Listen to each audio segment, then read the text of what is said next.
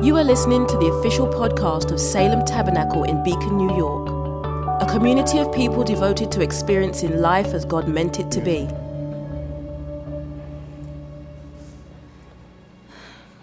A reading from the book of Acts 9, 1 through 19.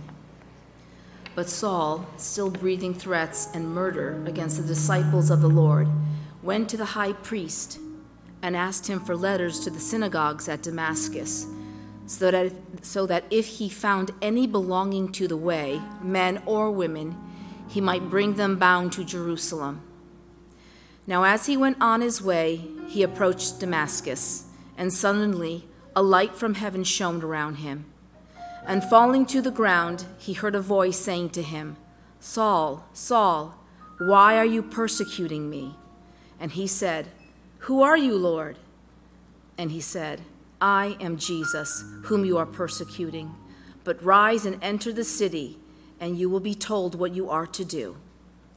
The men who were traveling with him stood speechless, hearing the voice but seeing no one. Saul rose from the ground, and although his eyes were opened, he saw nothing. So they led him by the hand and brought him into Damascus.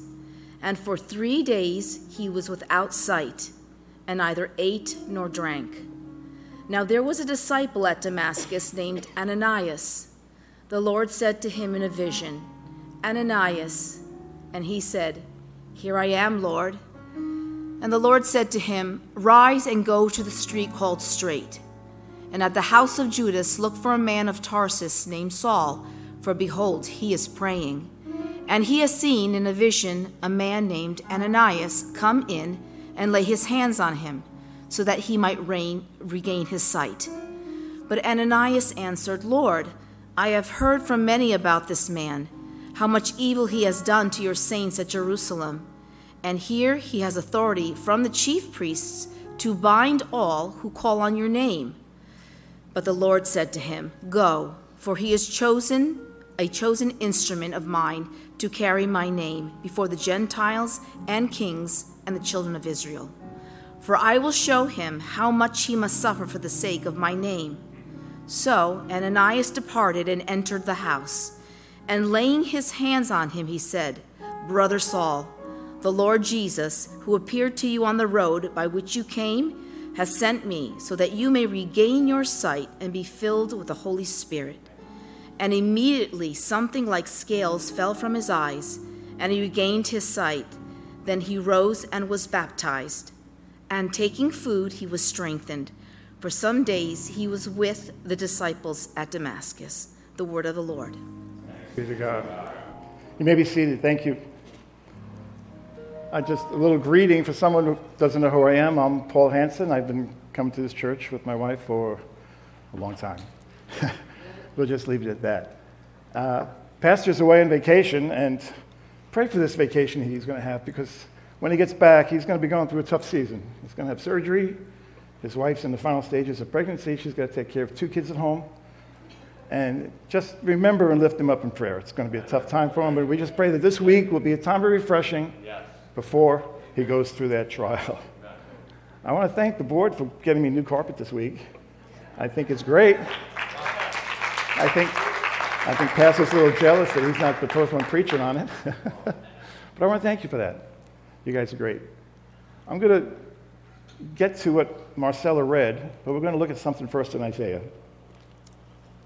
Isaiah chapter 41, verse 17. It's 3 verses, and I'll read them. "When the poor and needy seek water, and there is none, and the tongue is parched for thirst, I, the Lord, will answer them."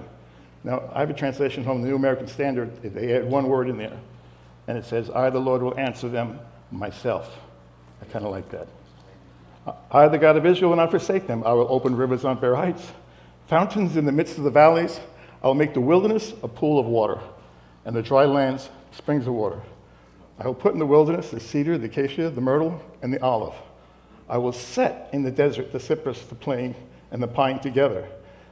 Here it is. "That they may see and know, that they may consider and understand that the hand of the Lord has done this, the Holy One of Israel has created it."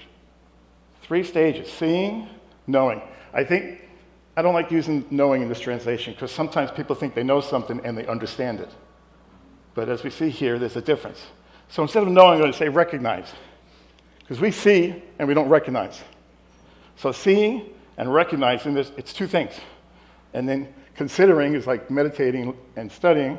And then gaining wisdom, understanding, is like learning. So this isn't rocket science. All our kids go through these stages in our school. They see, recognize, study, and learn. Same thing. But there is a difference between seeing and recognizing. I'll use myself as an example. I have a friend, Joe. I haven't seen Joe in 15 years. We haven't hooked up Facebook. Haven't seen him in a long time. What I didn't know about Joe was, since I've seen him, Joe's gained 160 pounds. Now, that's not a big deal, except when I'm walking down the street one day and someone's coming the other way towards me, I kind of see them and I move over. And then I move over a little more because Joe is a big guy. But I don't recognize him.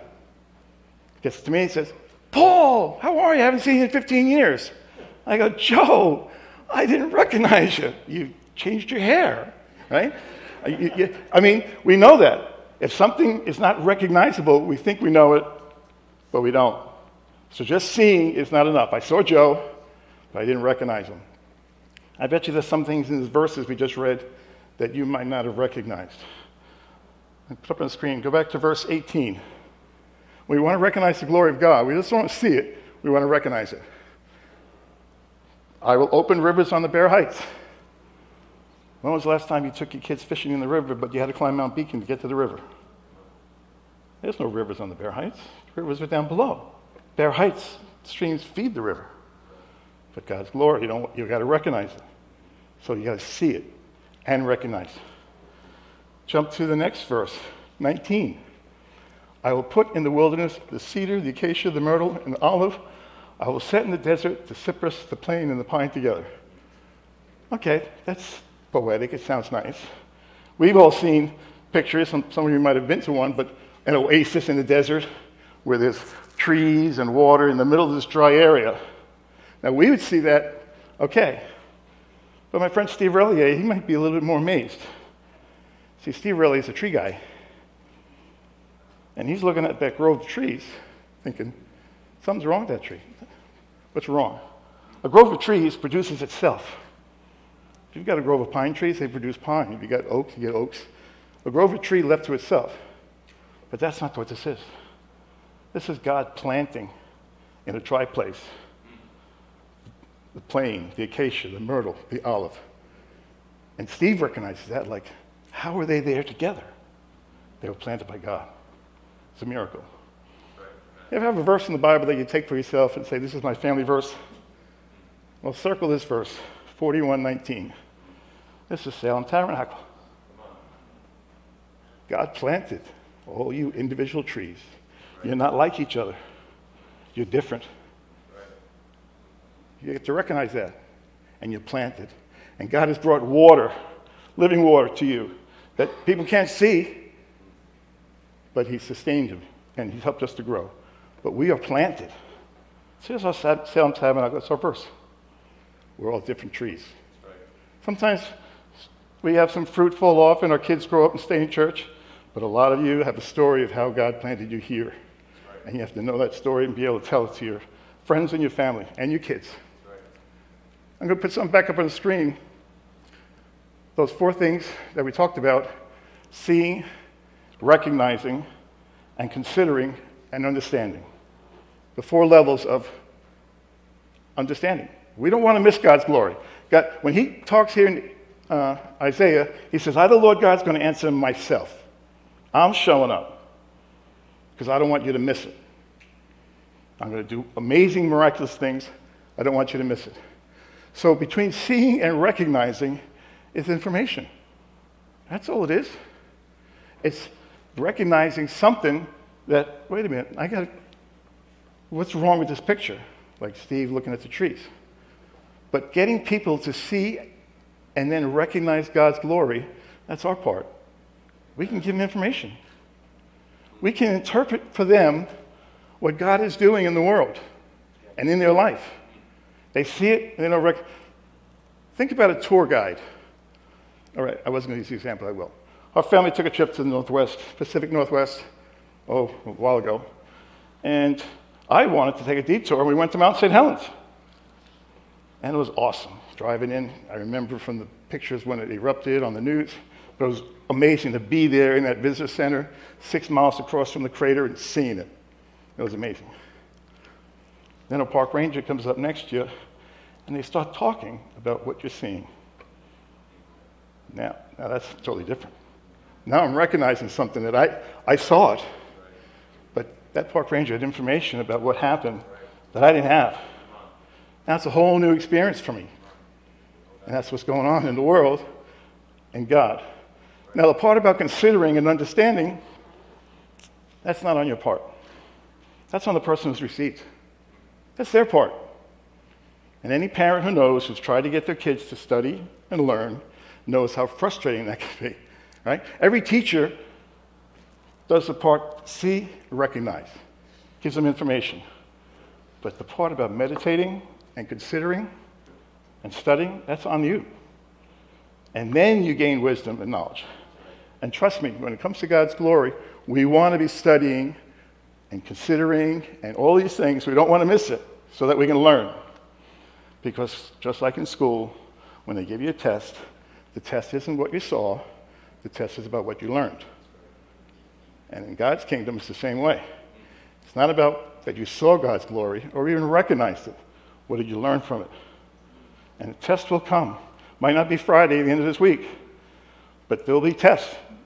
And ever see how some people get through tests with no problem and other people just wipe them out?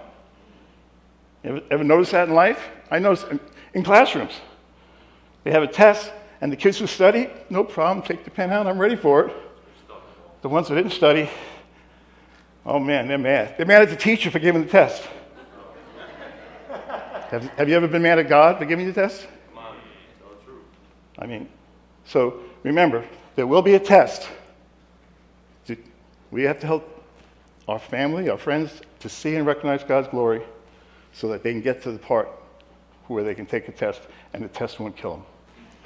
All right, now we're going to fast forward to what Marcella read.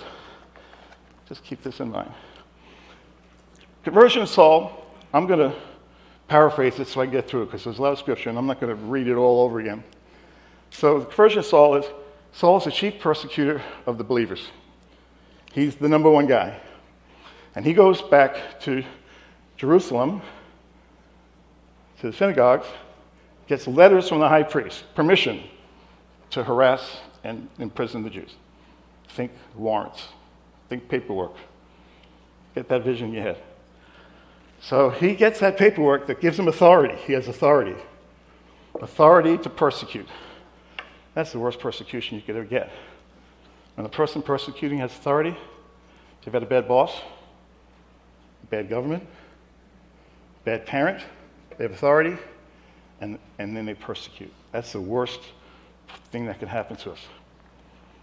So here's Saul is doing it. So now Saul, he heads out to Damascus with his servants. I want to change that because everyone has an idea what servants are like, right? You think servants, you think cook, you think they clean, they take care of me. No, here we go. I was a kid growing up in the 60s, early 60s. Yeah, I am that old, sorry. If you're starting to figure out in math how old I am, yeah. And back in the early 60s, big thing was Saturday morning television. We had a little black and white TV, yes, I did not have a color TV, black and white TV, and Saturday morning television. You looked forward to it. You went to school all week, and then Saturday morning came. Now, my younger brother, he was a cartoon guy. He liked cartoons, but not me. I like two things on Saturday morning. I like the Bowery Boys with Hunts Hall and Leo Gorcey, and I like Westerns. And even now, today, a good Western comes on that's made recently, I enjoy watching it. So in a Western, there's always bad guys and good guys. White hats, black hats, really easy to distinguish. And usually at some point in the story or Western, some bad guys do some things. They rob some cattle, or they rob the bank, and they do something like that. So they head out of town. Town has one sheriff. Doesn't have a police force. Has one guy. So that one guy goes to all the men in the town and says, all right, guys, let's go. I'm going to deputize you, and we're going after the guys that just robbed our bank. And that group of men are called posse, right? You have an image of a posse. Now I want you to think of Saul's servants as a posse. All right? You got that? Saul wasn't the people who were wrestling and binding up the believers. He had the letters. He was just pointing. His servants were doing all that. So now these are men, probably strong men, probably soldiers like mercenaries on loan to Saul, excuse me. He's not Paul yet. That's Saul. So here we go. Now we have our category set. The posse and Saul on the road to Damascus to go after the believers. And God knocks them down. Bright light, knocks them down.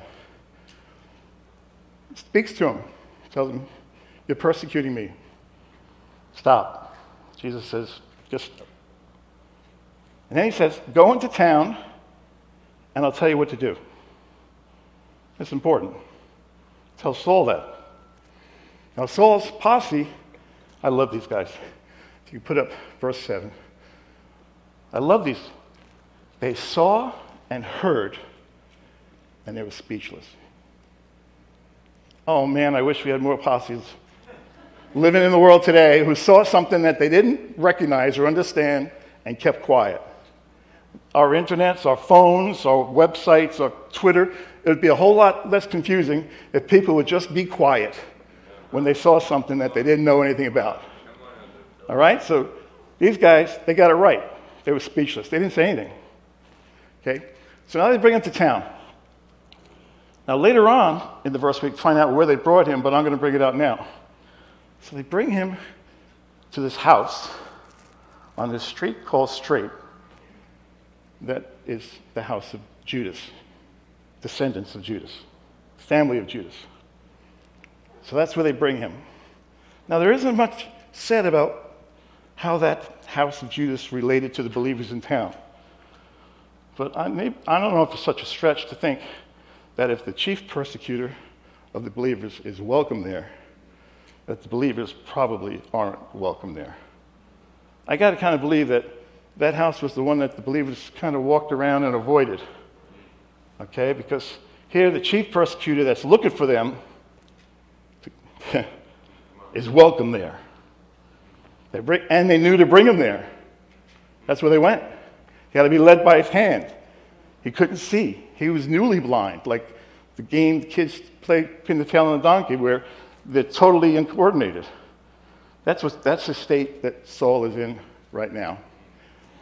So they bring him to that house, and it says he was there 3 days, didn't eat, didn't drink, and he couldn't see. God speaks to another character in this story. His name is Ananias. This is kind of the good part. He tells Ananias, I want you to go to this house on this street called Straight. Yes, that's the house of Judas. I want you to go there, and I want you to lay hands on Saul and heal him. So God tells Ananias the whole plan. You're going to go to this house, you're going to lay hands, and God's going to heal him. What does Ananias do? Ananias balks like any other normal person would be. Well, you know, Lord, that guy, he hasn't been too nice to us. Matter of fact, he can arrest us. And he can even we could die from this guy. So I love it when God tells us to do something, we give him back information like we think God didn't know that when he told us in the first place. You ever think about that? We start talking back about the situation like God didn't know it. But he knew it already, Sal. He knew when he told Ananias, he knew everything. But Ananias had to tell God, you know, that's a rough guy. Well, that's what Saul did. That's what Ananias talked about, what Saul did. In the next verse, and I'm going to read it. Verse 15, it's not for you to put up, but in verse 15, he says, go, because he's a chosen instrument of mine. So now he's telling Ananias, I don't care what you think what he did. You need to know who he is. Right? You need to know who he is. How many times have we not approached people because of what they've done? And we just need to be reminded of who they are, a child of God. So he goes. He leaves his house. This is typical. He leaves his house. He obeys God. Isn't that great that he obeys God? Leaves his house, goes down the street, goes to this hard place, scary place probably, this house of Judas, and he's going to meet a real hard person. He's going to confront Saul. Verse 17. Can you put that up? 9:17. He comes in and he sees Saul, and he says, he entered the house, and laying his hands on him, he said, Brother Saul. Did that jump out to anybody? It jumped out to me 2 days ago as I'm working on this. Brother Saul. Whoa, wait a minute. Time out. This is the Saul, the persecutor. This is Saul, the guy who could kill me. His men are still there. They're not blind. They're not incapacitated. I'm still at risk here.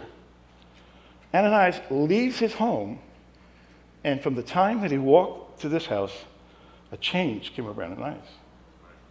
He changed and walked in and said, Brother Saul. There's a truth there, and we have to get a hold of it. That when you walk in obedience, change is a byproduct. Change is not the goal. It's a byproduct. It just happens. It just happens. We want to change our life, and we want to cut this habit out and stop talking this way. And we're trying to cut all these edges off of our life, and we just need to live an obedient life to God. Change takes care of itself. He'll change you. So Saul prays. Saul's prayed over, and amazing. The scales are lifted from his eyes. He can see. And he's converted. That's what they call it, the conversion. He's on the path to his transformation to become Paul the Apostle. And that's the story. There's some things I want to look at. Ananias was told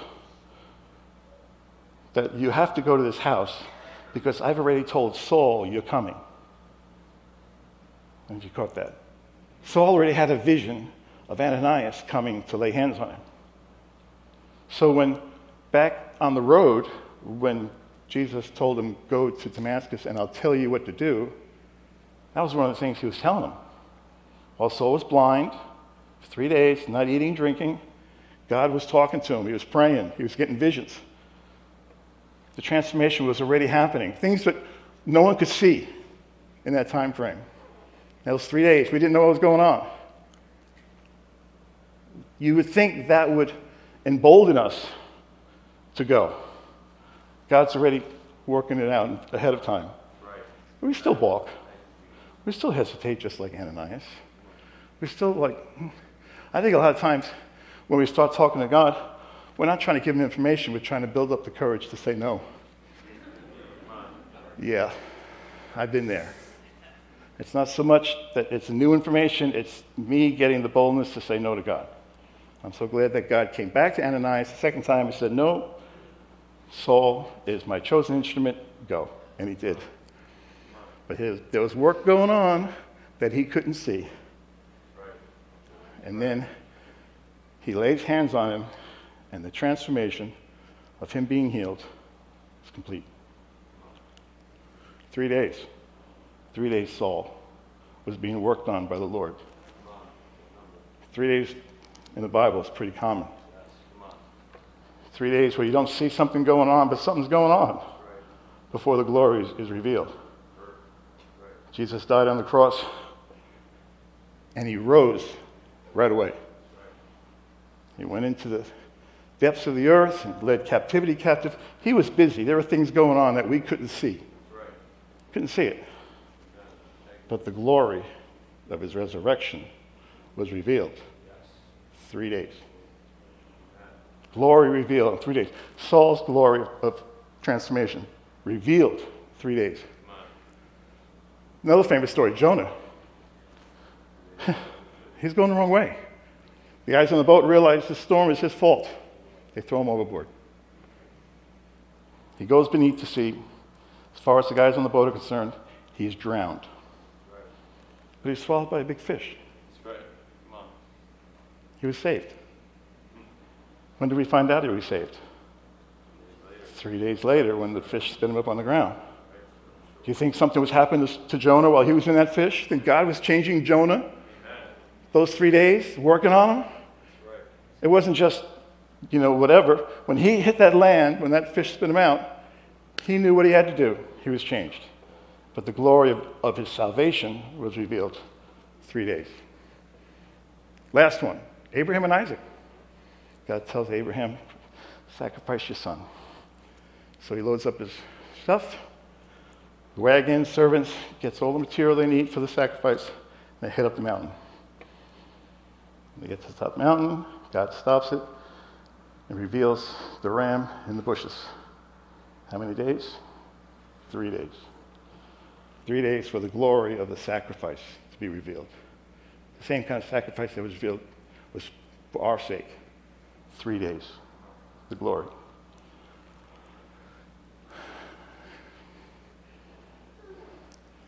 I'm going to tell you 3 days are up. 3 days are up. God's been working on people in our lives that we can't see, but it's time. 3 days are up. It's time for us to go to some hard places. That neighbor's fence. That's a hard place. That neighbor's been rough. But you know what? God's been working on them. God's doing something, and he's waiting for someone to show up to reveal his glory. How about that coworker that you just can't get along?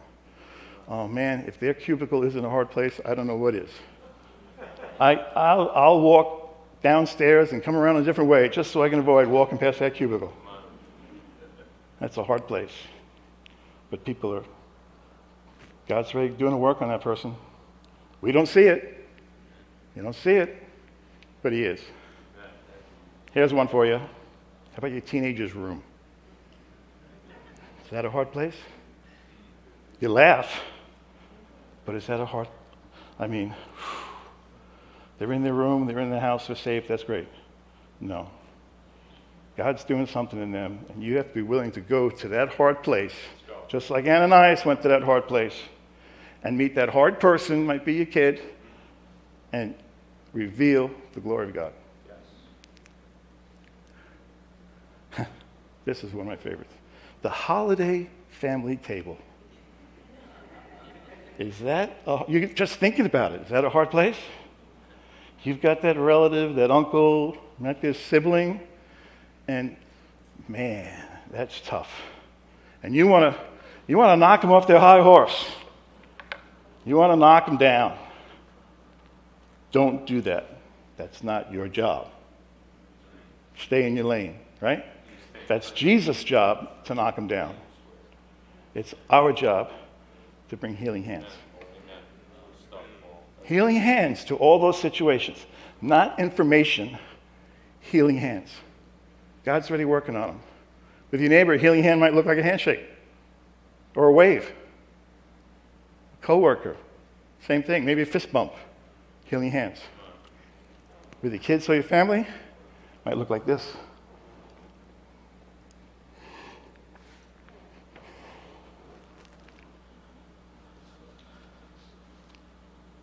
God's trying to reveal himself to these people. That's right. And he wants to use us. He wants to use us. We can all recognize Saul in his story and say, yeah, I once was blind, but now I see. But that should be an historical moment for a lot of believers. It happened once. Now you see. That's right. But Ananias, that's the guy I want to be. I want to be the guy who can hear from the Lord and be willing to go to a hard place, knowing with confidence that God's already doing something there. He's already working on those people. He's already changed their name. They are his. That's what God says. They're mine. Their interests are mine. And we just have to come, not with an argument, to say, see, I told you, I'm a believer. I mean, that would have been so easy for Ananias, right? To walk in and say, see, Saul, I told you. You mess with God and he makes you blind. See, I told you. See, right? Is that you want to do that with your kids? See, I told you. You want to do that with your relatives? See, if you just done it this way, right? We're so tempted to want to do that. And what he wants us to do is come in with healing hands. Healing hands. Just say, while you're there, healing hands, and be quiet. The hardest thing to do, right? Be quiet. Get out of the way. Let God do the work in these people's lives. When I'm talking here, I think there's some of you that had people come to mind. I just threw out a few examples, but there's more. There are people in our lives that we know need to see God's glory. We know they need to recognize it and be a part and give God the glory. And it's important that we do that because the Bible says when we give him glory, or he gets the glory, we see his glory, we can take that and give it back to him. And he gets the glory. And as we heard in the song today, if I be lifted up, I will draw. Draw. We want to push them. We want to drag them to God. We want to kick them, go that way. No. Healing hands, and then back up and let God draw them. He will draw them to himself. That's a promise. When he's glorified, he will draw them to himself. So our goal is to bring glory and bring healing hands. I'm going to pray for you, but I want you to stand up right now while the worship team comes back. Yeah, Pastor set me up last week. He said, Paul's going to preach for 20 minutes. It wasn't so bad, except I had people after church going, looking forward to that 20-minute sermon. And I guess it wouldn't be so bad if one of them wasn't my wife. But I get talking about something that God showed me, and he showed me so much more. And I don't want to just talk. I don't think I can add anything more to what he said in this. That we realize Jesus is at work in the whole world. He's already doing things that we can't see. 3 days are up. 3 days are up. So what's our part? Our part is first, obey. Pretty tough, right? To obey. To be willing to go to that hard place. To see that hard person. To be willing to do that. It's tough. But the toughest part, I think, is to get there and have healing hands. That's not natural for us. We want to come in with guns blazing, but no. Healing hands. So I'm going to pray now, but I want you to pray for the people that you're thinking about, because you're all thinking about people right now.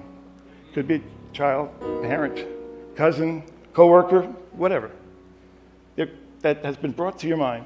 Pray for them that the Holy Spirit would continue to work in their life. Maybe he might even show you what he's doing.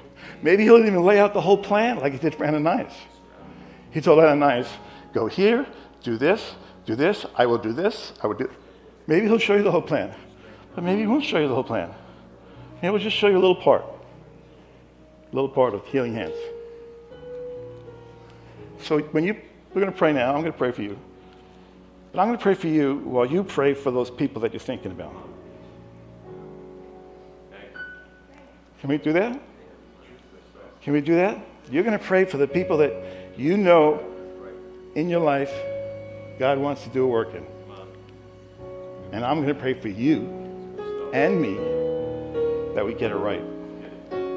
Let's pray together. Lord, we are so grateful that You don't leave us alone. That you continue to draw us, even here, to yourself. Lord, thank you that we can trust you. Because the direction you draw us in is towards you. And we trust you fully, Lord, with our lives, with our families, with everything we have. We thank you, Lord. But Lord, I pray today for a spirit of boldness and courage in this place. Lord, I pray that fear would not be the thing that keeps us from ministering for you. Fear would not be the thing that keeps us from laying healing hands. Lord, I just pray that that boldness and that courage and that strength will not be for battle. We're not going to fight. That's not what it's for. That courage and boldness is for us to have healing hands. And Lord, when that happens, we pray you draw them to you. Draw them to yourself, Father. Know that we need to see your glory. And this world needs to see your glory. Oh, this world needs to see it. And when you are lifted up, Lord, that you will draw them to yourself. And that's our prayer today. That's our prayer today, that you would be lifted high. And all these things we say in your name. Amen. Amen. And amen. God bless you guys.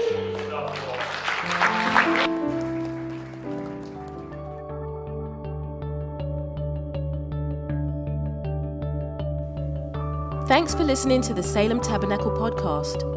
For more information about us, including gathering times and our location, check us out online at salemtabernacle.com.